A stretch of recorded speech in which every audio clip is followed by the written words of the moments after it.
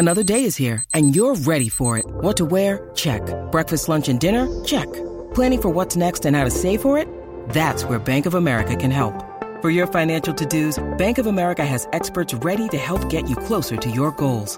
Get started at one of our local financial centers or 24/7 in our mobile banking app. Find a location near you at bankofamerica.com/talktous. What would you like the power to do?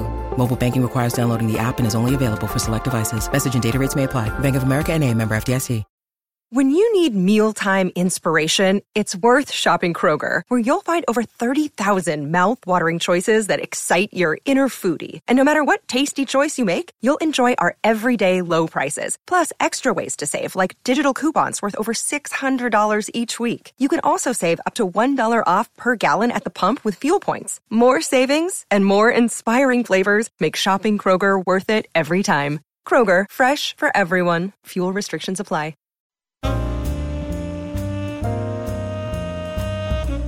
Hello and welcome to Slate's Audiobook Club. Today we're going to talk about The Great Gatsby by F. Scott Fitzgerald.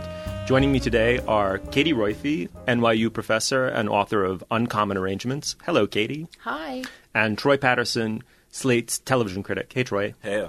I just want to start by throwing out a very general question. I'm assuming we're all rereading this book. It's such a staple of high school lit classes. And the experience of rereading a book, Troy, I think can be almost as interesting and revealing as reading it for the first time, because you discover what you remember, you discover what you've forgotten, what snags in your memory. You discover how callow you were the first time you read it. Well, right. No, there's something to that as well. Exactly. It kind of marks your own development in life as much as anything.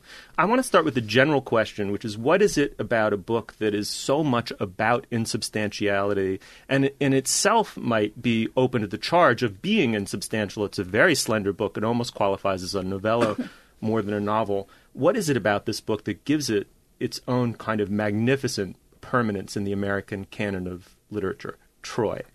Well, Stephen, there are two things. One is the kind of melting lyricism of the phrases. I think that sentence by sentence, it's as good as anything that's been written in this country. And the other is, no, it doesn't quite feel like a novel, does it? It's partly because of its length, and partly because of its kind of sense of compression. It feels less like a novel than like a fable. Oh, interesting. A fable. I like that. What do you think, Katie? A fable, a novel, a novella, or should we dispense with the genre apparatus? Well, maybe we can dispense with the genre apparatus. I think it's, I agree with Troy. I think it's the sentences that really make it last. And, in terms of a novel, part of the problem is the plot is sort of ridiculous. Mm-hmm. And gimmicky in a way, and incidental in a way to the real action of the book. Yeah.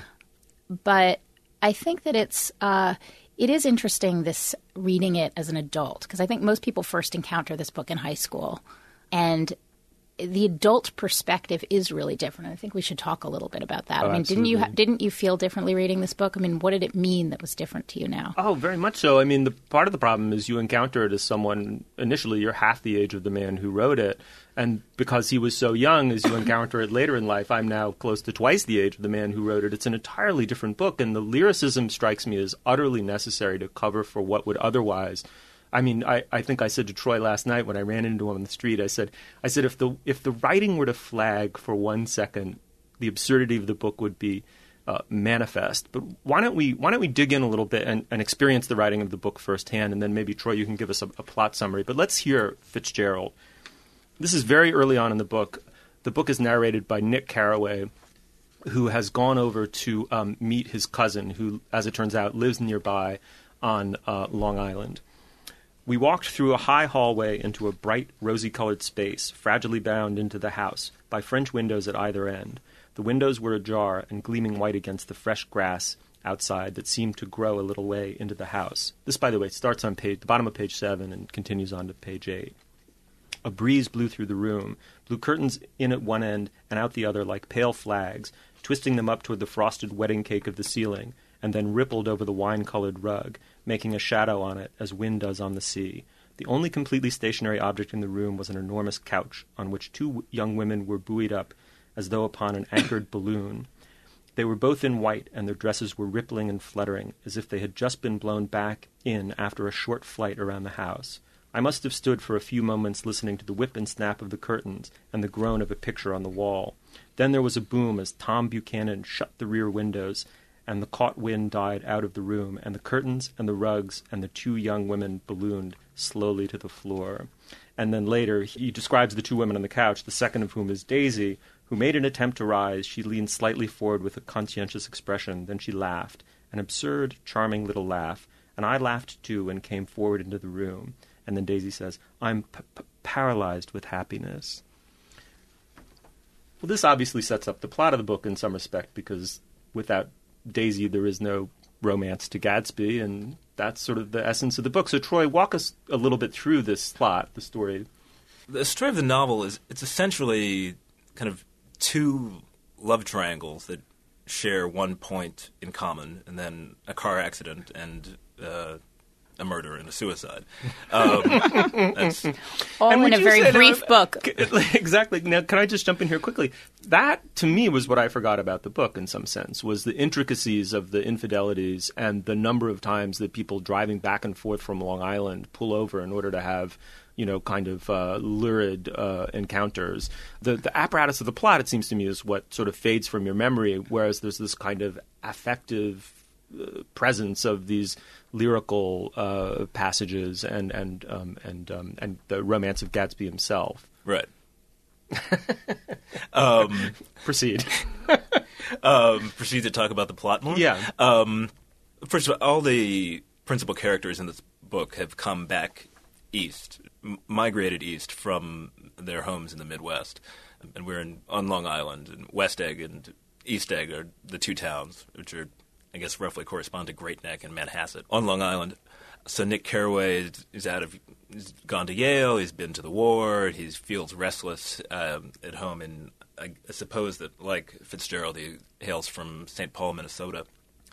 He's gone to get into the bond business, and he kind of rekindles this acquaintanceship with his cousin Daisy, with her voice full of money, and her brutish husband Tom, who was a classmate of his in college.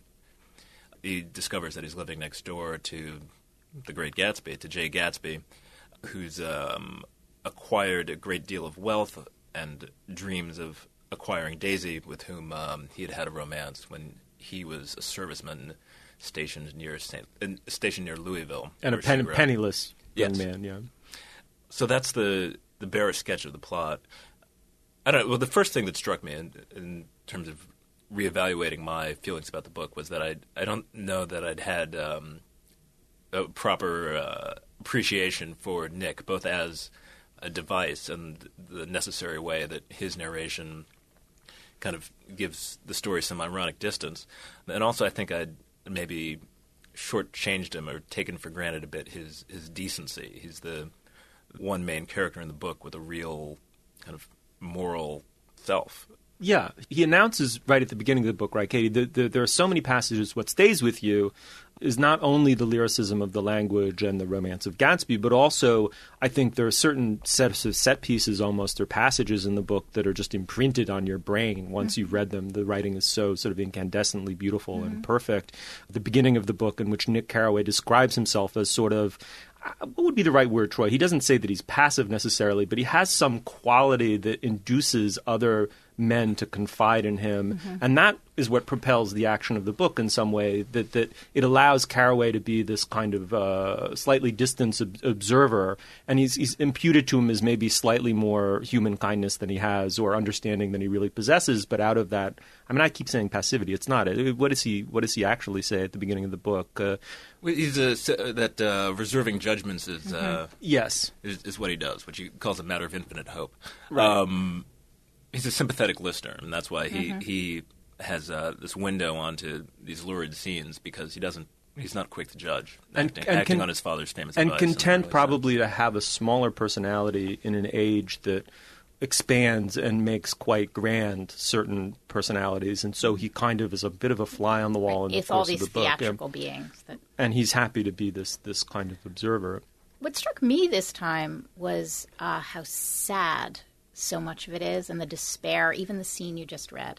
There's so many social scenes, parties, dinner parties, social scenes, where people are just not connecting to each other in a way that's actually, and I guess this is what I missed the first time around, sort of realistic. I mean, there's a great dinner party scene where they're having this dinner party and Tom Buchanan's mistress calls in the middle of the dinner party and Daisy's falling apart, but yet nobody really cares about anything. And it's so beautifully and perfectly done, this kind of social nihilism or the lack of connection between people, which obviously – and I think that is something I didn't really get when I read it the first time. And I think combined with that despair, this kind of absolute social despair, is the beautiful language and the kind of radiance of these descriptions. And it's the combination of those two things. People are not connecting. Nobody's talking to each other. It's all this sort of hopeless situation. And yet described in these sentences that are so lush and so amazing. And it's the tension and contrast between those two energies that I think create the true interest of this book. I think that's beautifully put. I mean, social nihilism strikes me as exactly right. And there are a series of them. They must sort of build on each other. One of the early ones involves Nick accompanying Tom, who's, as you say, Troy, Daisy's brutish husband, this kind of hulking sort of linebacker or whatever he was, defensive end from Yale, who's just made out of muscle, and he has these sort of brutish ideas that are ridiculously ill-conceived and received secondhand, and he's obviously completely unhappy. Ex-athlete, I think. And he's a real jock. Yeah, he's like a Yale jock, and a critical point of the novel is that Tom is vis-a-vis the infidelity, the cuckoldry that he becomes aware of later in the book, which is that he realizes that's a magnificent moment, too. Because you're right, there's this pervasive sense of social disconnection and incomprehension and misapprehension throughout the book, which we should talk about more. But then there's this magnificent moment where Daisy just says something almost half under her breath in the presence of Gatsby, and it's directed at Gatsby, and they exchange a look. And at that moment, Buchanan has the horror gestalt of every husband when he realizes his wife is in love with, or sleeping with, and in love with another man. But there's a hypocrisy at the center of the book, which is that Tom is a serial philanderer himself. And one of the early set pieces in the book involves Tom taking Nick into New York City with his mistress, and they have a party at the apartment. It's her sister's apartment or an apartment that Tom keeps for her in the city. Yeah. And the luridness of it. You're exactly right. The lightness and the beautiful lyricism of the writing, and it's just perfect feathery nuances set against how drunken and empty the interactions are, and so social nihilism is vicious, just and vicious, and there's a sense of fragmentation and disconnection, which is, I mean, it's interesting that, right, Troy, that Fitzgerald is writing at exactly the moment that Joyce is writing, and he's a modernist in a completely other sense. Is he a modernist even? Well, he coins the phrase "the Jazz Age," and there's this feeling of kind of fragmentation and disconnection that's covered over with lyricism and kind of just linguistic beauty.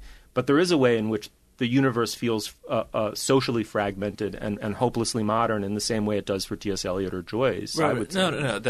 I'd say that's absolutely true. But I also think that one of the reasons the book works as it does is because Scott Fitzgerald's sort of training was as a popular writer, kind of like churning out these stories, a lot of them perfectly lovely, for the Saturday Evening Post, and that sort of initially his project wasn't kind of consciously arty. Yes. And I'll also throw in, just on the note of social nihilism, that's another thing that struck me more than ever this time. And there are two moments. One, at one of Gatsby's parties, these great bacchanals, Jordan Baker, Daisy's friend, and Nick's kind of wry, and they date a bit, his girlfriend. She observes that big parties are always more intimate than small parties because you get a chance to have these secrets and scandals. And then later, when Nick and Gatsby and Daisy are together at Nick's house having tea, Gatsby having kind of encouraged this to happen so that he can reconnect with his lost love. And Nick says that at some point he tries to leave and writes, I tried to go then, but they wouldn't hear of it. Perhaps my presence made them feel more satisfactorily alone. Which I think, if I'm getting what Katie said, it kind of also points towards this sort of social nihilism a bit. Like, these people don't know how to be alone with themselves. They don't know how to be themselves. Right, and I think, and not knowing how to be themselves also obviously is another great theme of this book in terms of personal mythologies. Everybody has their own personal mythology, whether it's Tom Buchanan and his past, this glorious past as an athlete, or obviously Gatsby being the most central one, where he's just invented himself and created himself out of nothing, even from changing his name to from Jay Gatz. And so everybody is very busy envisioning some fantasy version of themselves that's existing at the same time as the real version of themselves. And in some sense, part of the tragedy of this book is about the failure and breakdown of those mythologies, how all these ideas you have of yourself in the world are just that. They're these kind of fragile, beautiful things. And I think, again, the beauty of the language is pointing out at the same time that there's something sort of beautiful and heroic about these ideas, and yet chronicling their total failure.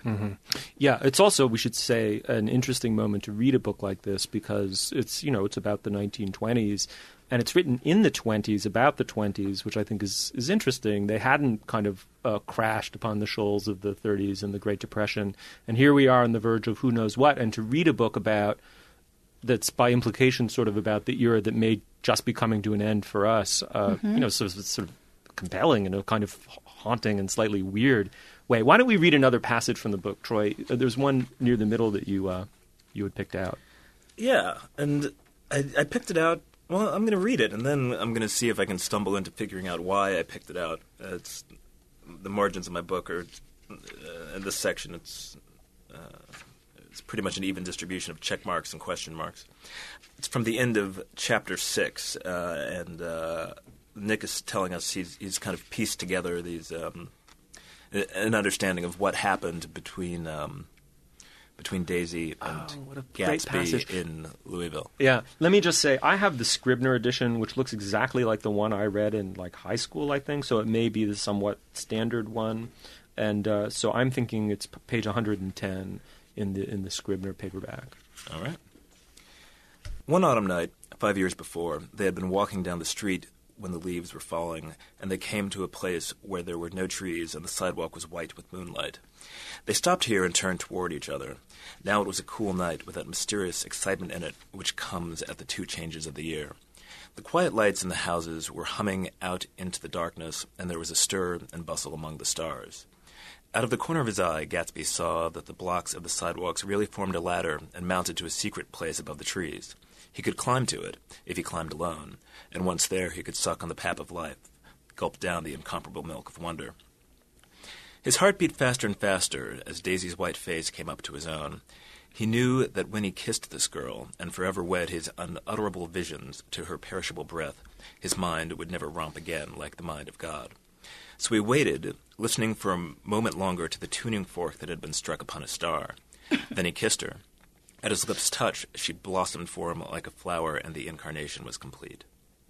Through all he said, even through his appalling sentimentality, I was reminded of something, an elusive rhythm, a fragment of lost words that I had heard somewhere a long time ago. For a moment, a phrase tried to take shape in my mouth, and my lips parted like a dumb man's, as though there were more struggling upon them than a wisp of startled air. But they made no sound, and what I had almost remembered was uncommunicable forever. There's some real loveliness and amazing control of tone there. There's also a bit of overripeness. I've got a couple. I think that this book is great, but I've also got problems with it. And one is these kind of Fitzgerald swoons. There's a lot of the moon and the stars. But I have a question for you, though. This is why I was marking up this passage. Through all he said, even through his appalling sentimentality, at some point we're blending into the language that Gatsby himself uses to describe that moment, which Carraway regards as overwrought and ridiculous. But what's so peculiar about it, and slightly modernist, is that it's unclear when Carraway stops and where Gatsby starts in that passage, because you go from beautiful language to ridiculous language, the tuning fork upon the star, and you're not sure. You're actually quite disoriented. It's not in quotes. There's no indication that this is entering into the consciousness of Gatsby. And then all of a sudden you get Carraway rejecting the language completely as appallingly sentimental, and you think, well, was that really Gatsby? I mean, it's very weird. Well, he rejects the language as appallingly sentimental, and yet it evokes this thing he can barely remember. So at the same time as he's rejecting it as appallingly sentimental, it's striking a chord in him of something he wishes, some like childhood lullaby or some fantasy in himself. So he's not totally rejecting it. Right. No, exactly. Yeah, right. That's what I like. Nick has this sort of negative capability, right? This sort of what Fitzgerald, taking off from Keats, calls the ability to hold two opposing ideas in the mind at the same time and retain the ability to function. That sort of Nick has that with respect to Gatsby. At once he thinks he's kind of like a ridiculous figure, but he says from the first page that there's something gorgeous about him in his kind of reservoir of hope and in his sort of romantic. I mean that with a small r and a big R, in his romantic quality. How much do we credit, and isn't this central to whether or not the book qualifies as a deeply felt and sort of genuinely tragic book, how much do we credit Gatsby's love for Daisy? Well, you stumped the panel. I don't think that we. I mean, again, I think there is a fundamental emptiness here, which is I don't think we credit it that much. But do we credit it somewhat? I mean, it's not. You don't believe that the love is actually for the object. Does he know Daisy? Does it have anything to do with the real Daisy? Do they have any potential real relationship, or is it just the dream? And the dream and the ideal function in this book, obviously, like the famous green light. And this may be why it appeals to teenagers who, of course, have no real emotions of themselves. But the idea of Daisy is much more important than Daisy. Mm-hmm. And so I think you credit the idea of Daisy, this like entire meaning that gives purpose to his life, but is it fundamentally more real or true than, say, the beautiful house he builds or all the monuments to kind of, and aspirations that he has? And I think ultimately you don't believe in this love as a love. Mm-hmm. And nor is it meant to be portrayed as some kind of realistic connection between these two people. Right. I'm going to venture that he's 49% in love with Daisy and 51% in love with the idea of hooking up with a rich girl who's at ease in her wealth and in her station. And right. To my mind, the sort of culmination of the social nihilism of the book comes when Tom Buchanan and Jay Gatsby finally are forced to confront each other over the issue of Daisy's love, and Tom's brutalism kind of wins out in a sad way, and that shows the sort of weakness, the kind of gauzy, fleecy weakness of Daisy as a character and the quality of her love for Gatsby, because as I read it, he essentially just reveals to her what an empty little bootlegger and kind of chiseler Gatsby is in the presence of Gatsby, and this appears to my mind to destroy Gatsby in the eyes of Daisy, and then conversely, and I think slightly more powerfully, he shows Gatsby that there's a limit to how much Daisy will relinquish Tom. That Tom shows this to Gatsby, that it's impossible for Gatsby or for Tom to get Daisy to admit that she never loved Tom, which is why their marriage ends up abiding. And so there's sort of mutually, Tom's, in other words, brutally destroys the image of one of each one in the other's eyes in this horrible scene. But Katie, you're shaking your head. You disagree with me. Well, I mean, I that's true. Although I think that Daisy was never. I don't think it's actually the revelation that Gatsby is making his money illegally that breaks up their relationship. I think Daisy was never a strong enough character to persevere and leave her husband and run off with somebody else. That she's always passive and sort of wispy, and that she's going to go with the stronger person, and the stronger person in this sort of masculine way is going to be Tom, and she's going to stick with her conventional world. Oh, that's interesting. So it's just simply the fact that he is the Tom. Yeah, that he's asserting his. Yes. This is where we are, and I think that she's never. The idea of overturning social convention is not part of it's just never going to be what Daisy's going to do. She's not a strong character. She's a weak character. She's we see her right from the beginning in her white and floaty, and she's never going to she's not embodying a certain kind of passion. That's not really what she's ever meant to be. Right. And so I don't think that there was any chance, regardless of I think that's just the form it happened to take, that he does this revelation, he's not our kind of person, he's making his money illegally. That's the form this particular moment takes, but there was always going to be that moment. Yeah, I think for the most part I'm with Katie on that one. what strikes me most about the scene is the way that Gatsby's dream kind of crumbles in one moment when all of them are in this hotel suite at the plaza, kind of they're arguing about and over Daisy, and it's heated, and Tom and Gatsby are both trying to egg her into declaring her affections. Daisy says to Gatsby, I did love him once, but I loved you too. And Gatsby's like, you love me too? It's this essential part of his dream, of his fantasy, had been that she'd just been biding her time in this loveless marriage with Tom, and he can't quite bear the notion that he was anything other than her one and only true love. Yeah, right. I mean, he's erected this entire reality, the entire magnificent reality. What does he use? There's an amazing word that Carraway uses, caravanerie or something. Uh-huh.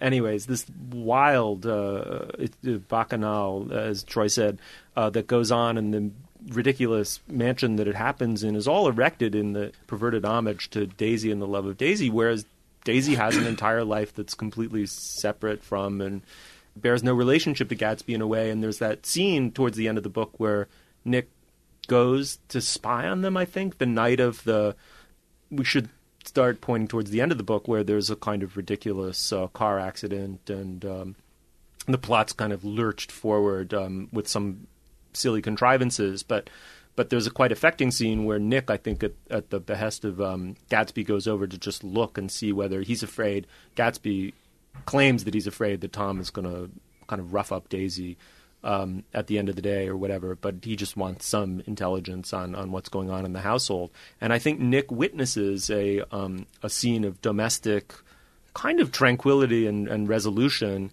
which brings to a point one element of the book we haven't talked about, which is the difference between East Egg and West Egg, which is insisted upon over and over and over again in the book. Troy, tell us a little bit about that, how the snobberies of the book, the architecture of its snobberies are lined up. About Gatsby in sort of nouveau riche West Egg, looking with moist eyes towards the old money establishment of East Egg. Yeah. Well, that's kind of the gist of it. We nailed it. I'm not sure how much I have to add beyond that. I'd rather try to turn around and talk about one of the things that bugs me about the book, and perhaps it explains why it is and always will be a staple of high school reading list, is that there's something in its kind of symbolism and in its crafting that's can be a little bit too pretty and a little too tidy and a little too blatant. Mm-hmm. Well, it's also this connects to what you were saying at the beginning about the fable.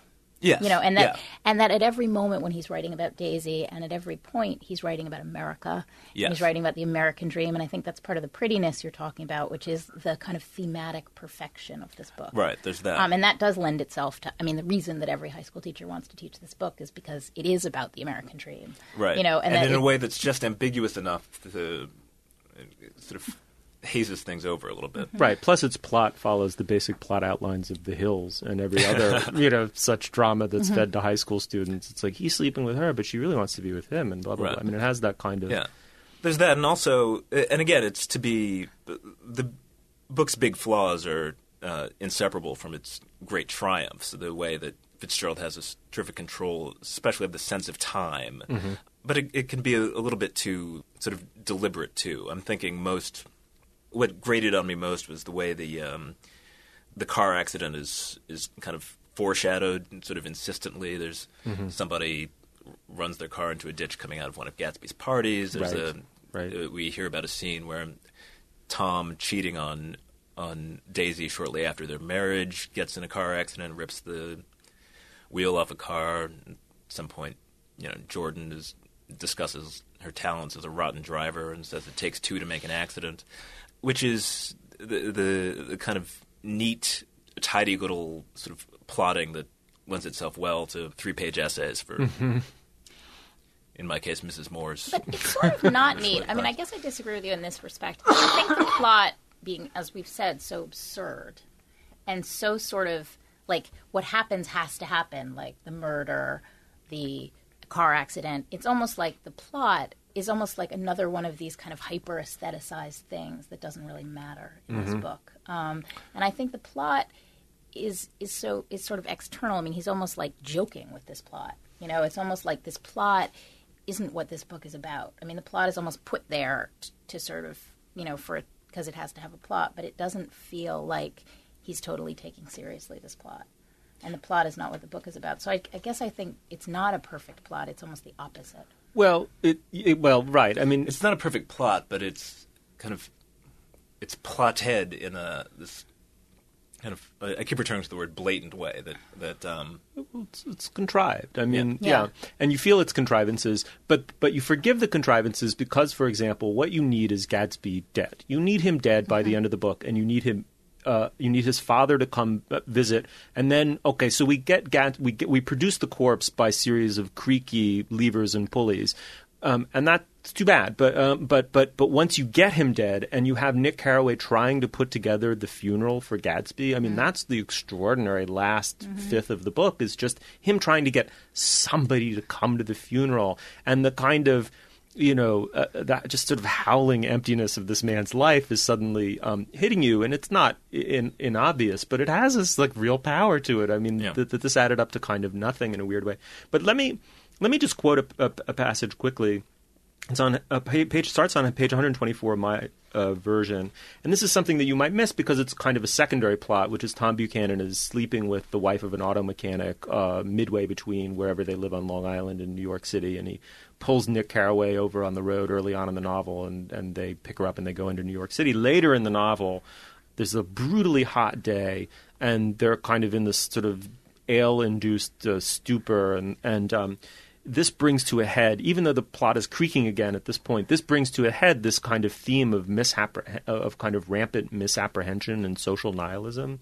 In one of the windows over the garage, the curtains had been moved aside a little, and Myrtle Wilson, the woman that Tom Buchanan is sleeping with, was peering down at the car. So engrossed was she that she had no consciousness of being observed. And here again we have Nick as the silent observer.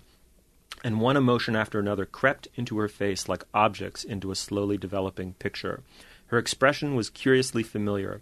It was an expression I had often seen on women's faces, but on Myrtle Wilson's face it seemed purposeless and inexplicable until I realized that her eyes, wide with jealous terror, were fixed not on Tom, but on Jordan Baker, whom she took to be his wife.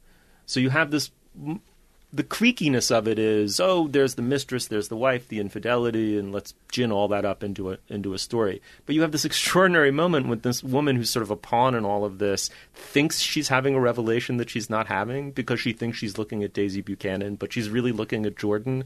And there's a way in which those kinds of misapprehensions in the midst of what would otherwise be a kind of highly contrived, kind of farce-like plot, keep it kind of strange and beautiful. And I guess, I sort of disagree with you about it's too bad that there's this creaky plot, contrived plot. Because I think, just as Troy's saying, the bad things about this book are so bound up with the good things about this book. And the creaky, contrived plot is part of the fable and is part of the peculiar time compression you're talking about and is so much a part of what he's doing with this book.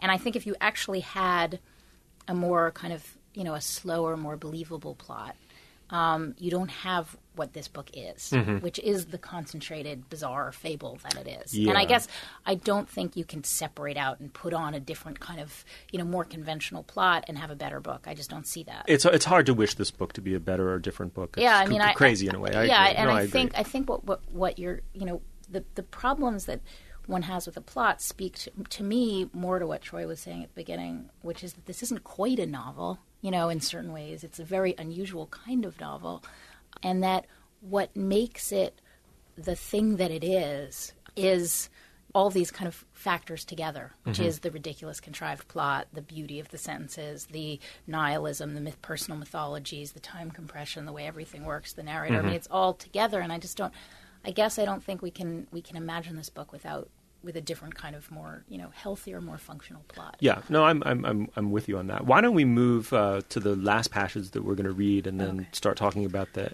end of the book? Most of the big shore places were closed now, and there were hardly any lights except the shadowy moving glow of a ferry boat across the Sound. And as the moon rose higher and the inessential houses began to melt away until gradually I became aware of the old island here that flowered once for Dutch sailors' eyes, a fresh green breast of the new world. Its vanished trees and the trees that had made way for Gatsby's house had once pandered in whispers to the last and greatest of all human dreams. For a transitory, enchanted moment, man must have held his breath in the presence of this continent, compelled into an aesthetic contemplation he neither understood nor desired, face to face for the last time in history with something commensurate to his capacity for wonder. And as I sat there brooding on the old unknown world, I thought of Gatsby's wonder when he first picked out the green light at the end of Daisy's dock. He had come a long way to this blue lawn, and his dream must have seemed so close that he could hardly fail to grasp it. He did not know that it was already behind him, somewhere back in that vast obscurity beyond the city where the dark fields of the Republic rolled on under the night. Troy, you said something that I thought was fascinating earlier, which is that in a perverse way, this is really a book about the West, not about the East, which Nick Carraway says outright. He says all of us were from the West. And that this is what distinguishes this book quite starkly from, for example, an Edith Wharton book, which is very much about the East and the social rootedness of some people and the social power of certain people in the Eastern establishment.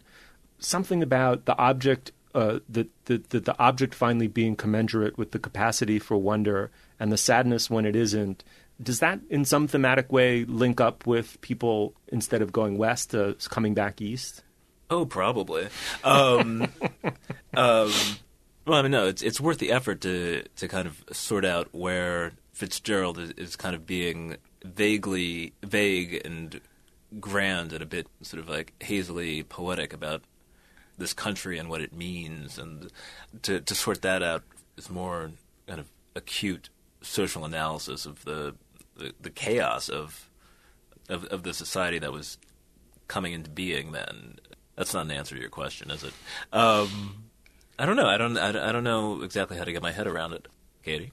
Well, I mean, I think he's writing about the act of imagination and invention, and that this kind of movement west to east is just like the movement east pioneering west to California, is a very American idea of becoming something, dreaming yourself up, inventing from the beginning. And I think that moment where he goes to the Dutch sailor's eyes and sort of peels back the island and sees the trees and sees what the trees that were cleared for Gatsby's house does connect it all to fundamentally this separation that he's going to make between the tarnished, fallen, silly, corrupt way in which our dreams and fantasies play themselves out in the real world that are infinitely depressing and more depressing than you remember if you haven't read this book in a long time, and the dream itself, which is pure. And I think, and obviously he is, and maybe this is, the sort of uncomfortable thing, he is writing both about America and he's also writing about, the personal translation, just in terms of what we want and in our lives, both at the same time. Yeah, right. And there's something about, well, to bring it back to the East Egg, West Egg distinction, it's so funny that it's not that Gatsby, when he's looking out at the green light and thinking about Daisy, it's not that they represent this snobby, highly pedigreed, deeply rooted sort of social, upper tier of the American social caste system to which Gatsby aspires. That Fitzgerald actually takes that element out of it completely by making the Daisy and Tom Buchanans sort of equally kind of flighty and kind of unrooted as Gatsby. I mean, there's a kind of parody there in a weird way, and that's what keeps this from being a rooted social novel in the old tradition of the 19th century novel. It makes it feel very modern in a way. It's really not about He doesn't have the fundamental snobbery that Edith Wharton actually has. Yes, exactly. Where she does believe the people with the better breeding do have better breeding. Better breeding, better, yeah. With him, it's like those people who play polo, or you're right, just as rootless and wandering as anyone else. Right. It prefigures the kind of Ralph Lauren fantasy that the Hamptons became, of the sort of fantasy of old money, but really with none of the whatever old money pedigree confers.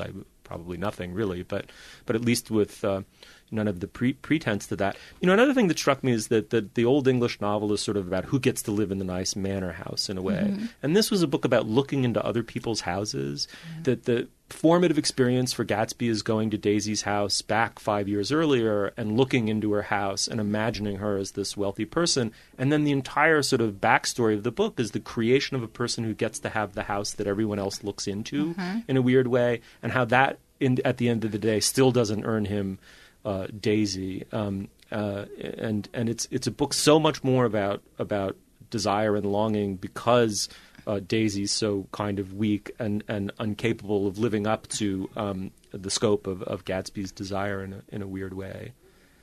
And I think you're right. I mean, to point to the houses, because the houses are sort of impermanent, yes. And it is the opposite of the manor in a Jane Austen novel. The houses are just, there's something so flimsy about all of them. You know, whether it's Nick's house that he's renting or Gatsby's house, which is going to be shut down, or, even the Buchanan's house, they all seem flimsy. They all kind of feel like mirages. And an interesting thing about this book is that it's the rare book that's on both the snob list of the Modern Library Best 100 Novels of the 20th Century and the People's Choice list. The People's Choice list is dominated by Ayn Rand and L. Ron Hubbard, somewhat dispiritingly, and of course the snob list is Ulysses and Lolita and Under the Volcano. But this one is on both. What is it, Troy, about this book that everyone loves?